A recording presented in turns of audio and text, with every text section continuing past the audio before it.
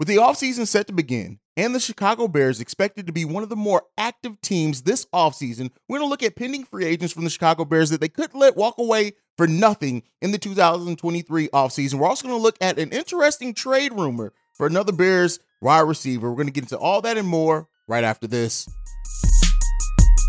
You are now tuned in to Chicago Bears Central, your number one place for all Chicago Bears news and content.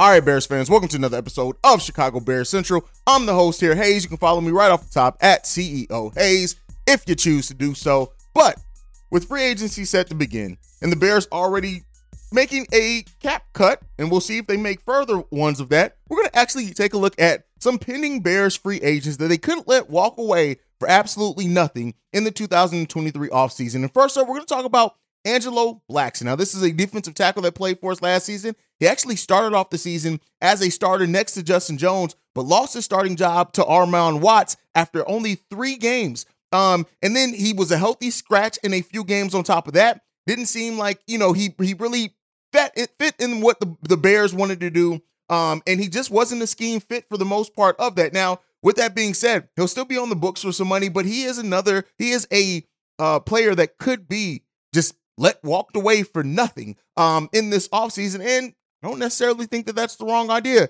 Next up, we're going to talk about linebacker Matt Adams. Now, when you look at him, was a reserve last season. When you look at like him compared to like Joe Thomas and things like that, he's probably all but going. He didn't have very much production. And then we look at also Nicholas Morrow and other players that are also set to hit free agency. We already expect the Chicago Bears to really improve that front seven overall. Matt Thomas is probably a goner as well in this 2023 offseason. If you leave it up to me, I think he's going to end up being gone. Next up, and this is a more interesting one. This is tight end Ryan Griffin. Now, he came in and was always supposed to be the backup to Cole Kmet. But considering he didn't play very much, and when he did play, he looked really good as a blocker. Didn't do much in the passing game at all. He only had 4 catches for 26 yards over the course of the whole season for the Chicago Bears. And so, yeah, tight end isn't our biggest need this offseason, which could mean bringing back the veteran depth piece in Ryan Griffin.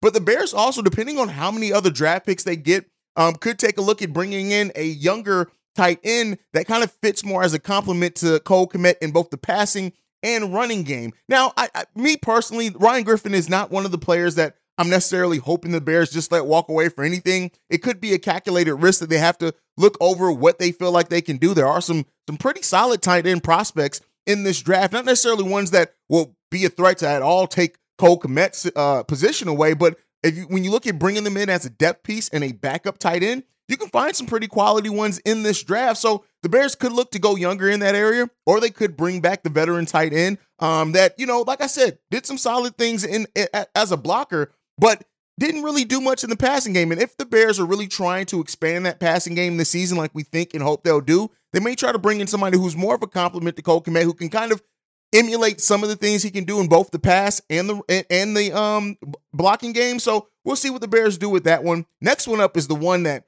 I was super excited about Byron Pringle coming into this season for the Chicago Bears. When you look at players that like talk, and this is why I always say you can fix your mouth to say anything. He said all the right things in the offseason. His mindset, everything, just seemed like a player that was going to come in and be a weapon for the Chicago Bears, and that just wasn't the reality of it. When you look at it, yeah, he missed a lot of games because of health concerns and things like that, but he only totaled 10 receptions the whole season for the Chicago Bears, 135 yards and 2 touchdowns. Listen, yes, he was limited by injury. He only played in 11 games, but Ryan Poles gave him a prove-it deal.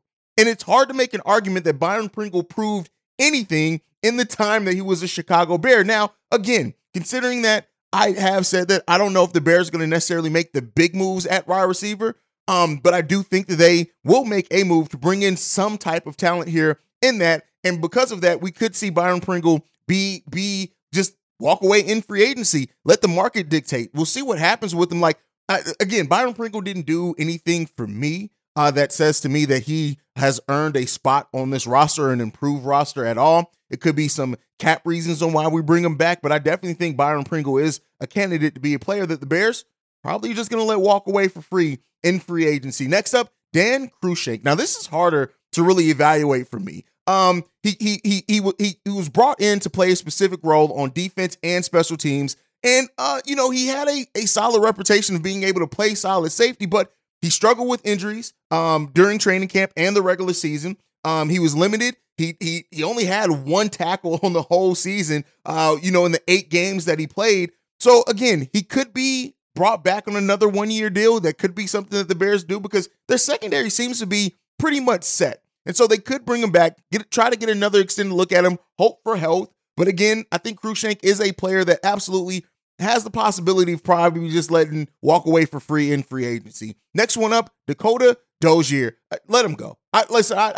Just let him go. He came in to help the competitiveness in that the competition to choose your offensive line in training camp. But again, let him go. Let him go. He was out the whole season. Now, if you do think that he's going to come back and you think he can be a veteran depth piece, but again, we have so much work to do on that offensive line that to bring him back, I kind of look at I don't know, man. He could be part, in a reserve role. He could be part as another veteran to help that competition, depending on what else the Bears do for that offensive line. But Dozier, listen. Do we really want to bet on a player who couldn't play in Forest? I don't know. You guys can let me know what you think on that one. Next one up, Dante Pettis. Now, Dante Pettis, he has chemistry with Justin Fields. We saw that a little bit. He had some contributions. He had 19 catches for 245 yards and 3 touchdowns, which is better than what Byron Pringle gave us at any point last season.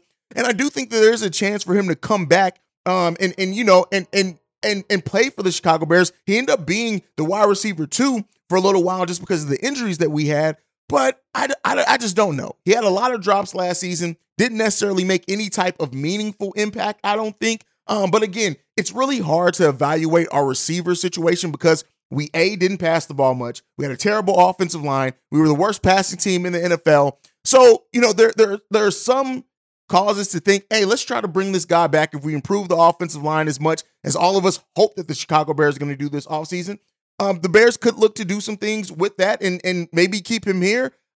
He's another player that I'm not necessarily looking at as a huge negative or positive as they do bring him back. I'm just not expecting much from him. But Ryan Poles can give one of his legendary prove-it deals to him, and we can see what Pettis brings. I think Pettis showed some flashes. I think at one point, if I'm not mistaken, C-Dub was pretty high on him at one point after a game where he showed some things. But, we'll end up seeing. I definitely think he is a player, though, that could walk away for nothing. Now, next up, and before we go today, we're going to talk, as everyone knows, it's the offseason. The Bears have a clear need to improve certain areas, and wide receivers the Bears are going to be probably involved in every rumor for an available wide receiver this offseason, whether it's some factual things to it, whether it's just, them being used as a decoy plan to kind of up some asking prices. Every wide receiver that is in trade talks could be traded. The Chicago Bears names are going to be thrown out there. Now, the latest one is Courtland Sutton. Now, this is a wide receiver who played in Denver,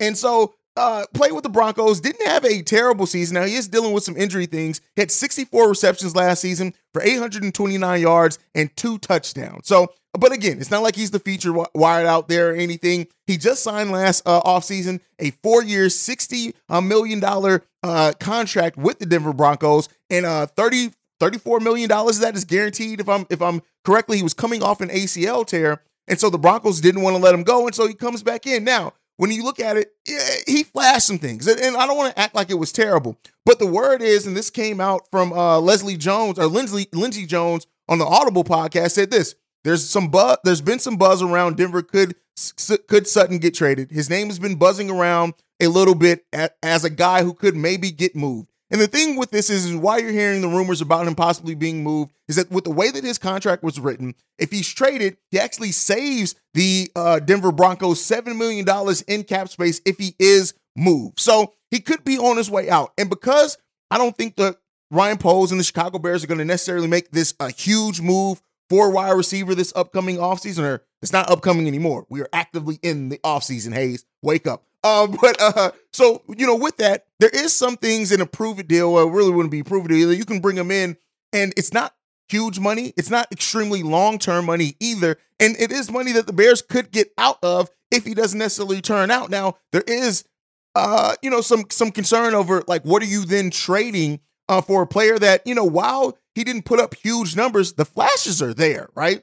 And the fact that then the Bears would have him under control until 2024, so they can take a look at evaluating him over that time. And he's not old at all. He's 27 years old. So that still has some upside there, especially considering how there's some reason to think around that he is better than what he's flashed so far. Coming in with a role in which Justin Fields does need some weapons, absolutely. Could he be someone that the Bears take a look at? I don't necessarily. It really depends on what the asking price is. Now, there is potential that he could be moved and the Bears could buy low on him, but you got to also keep in mind with a player that's 27 years old, that turns 28 in October, you don't want to give up any major draft capital for him. And if you find the right deal for him, he could be a net positive for the Chicago Bears. Now, I've said this before. I don't necessarily think the Bears are going to give up any more draft capital if it's not for a surefire number one. And let's be clear, Sutton is not a number one. I don't even think anybody would even make that argument that he has potential to be a number one. So because of that, I'm not necessarily sure. And I think when you look at the Chase Claypool situation, it's kind of similar there. So I don't know if the Bears double down on two players in kind of the same way. It's just my opinion on it. But I wanted to talk about it because it is a rumor around here, and I'm sure you guys would have asked at some point. But like I said, I expect the Bears to be involved in every single wide receiver trade rumor that's out there this offseason. If there's a wide receiver that's on the trade market that's halfway decent, you're going to expect to hear the Bears' names rumored and possibly being interested. And we'll continue to cover it here. But that's it for today. Nothing left to talk about. Nothing left on there. If there's any other news that we'll drop, I'll drop. It's very simple how we do things over here at Chicago Bears Central. If news drops, we drop an episode.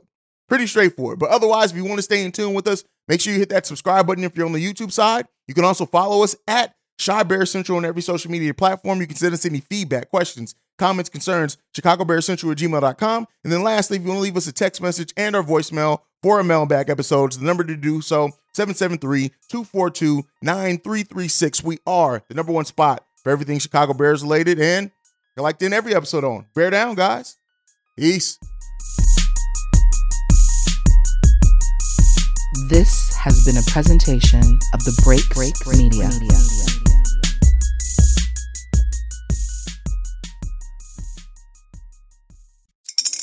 Spring is in the air at Littleton Coin Company, and we want to help you brighten your collection. Visit us at littletoncoin.com all month long to enjoy 15% off your purchase. With a wide selection of coins, paper money, supplies, and more, Littleton Coin Company has something for every collector's taste. Use promo code SPRING at littletoncoin.com for 15% off your purchase all month long. Restrictions apply. Littleton Coin Company.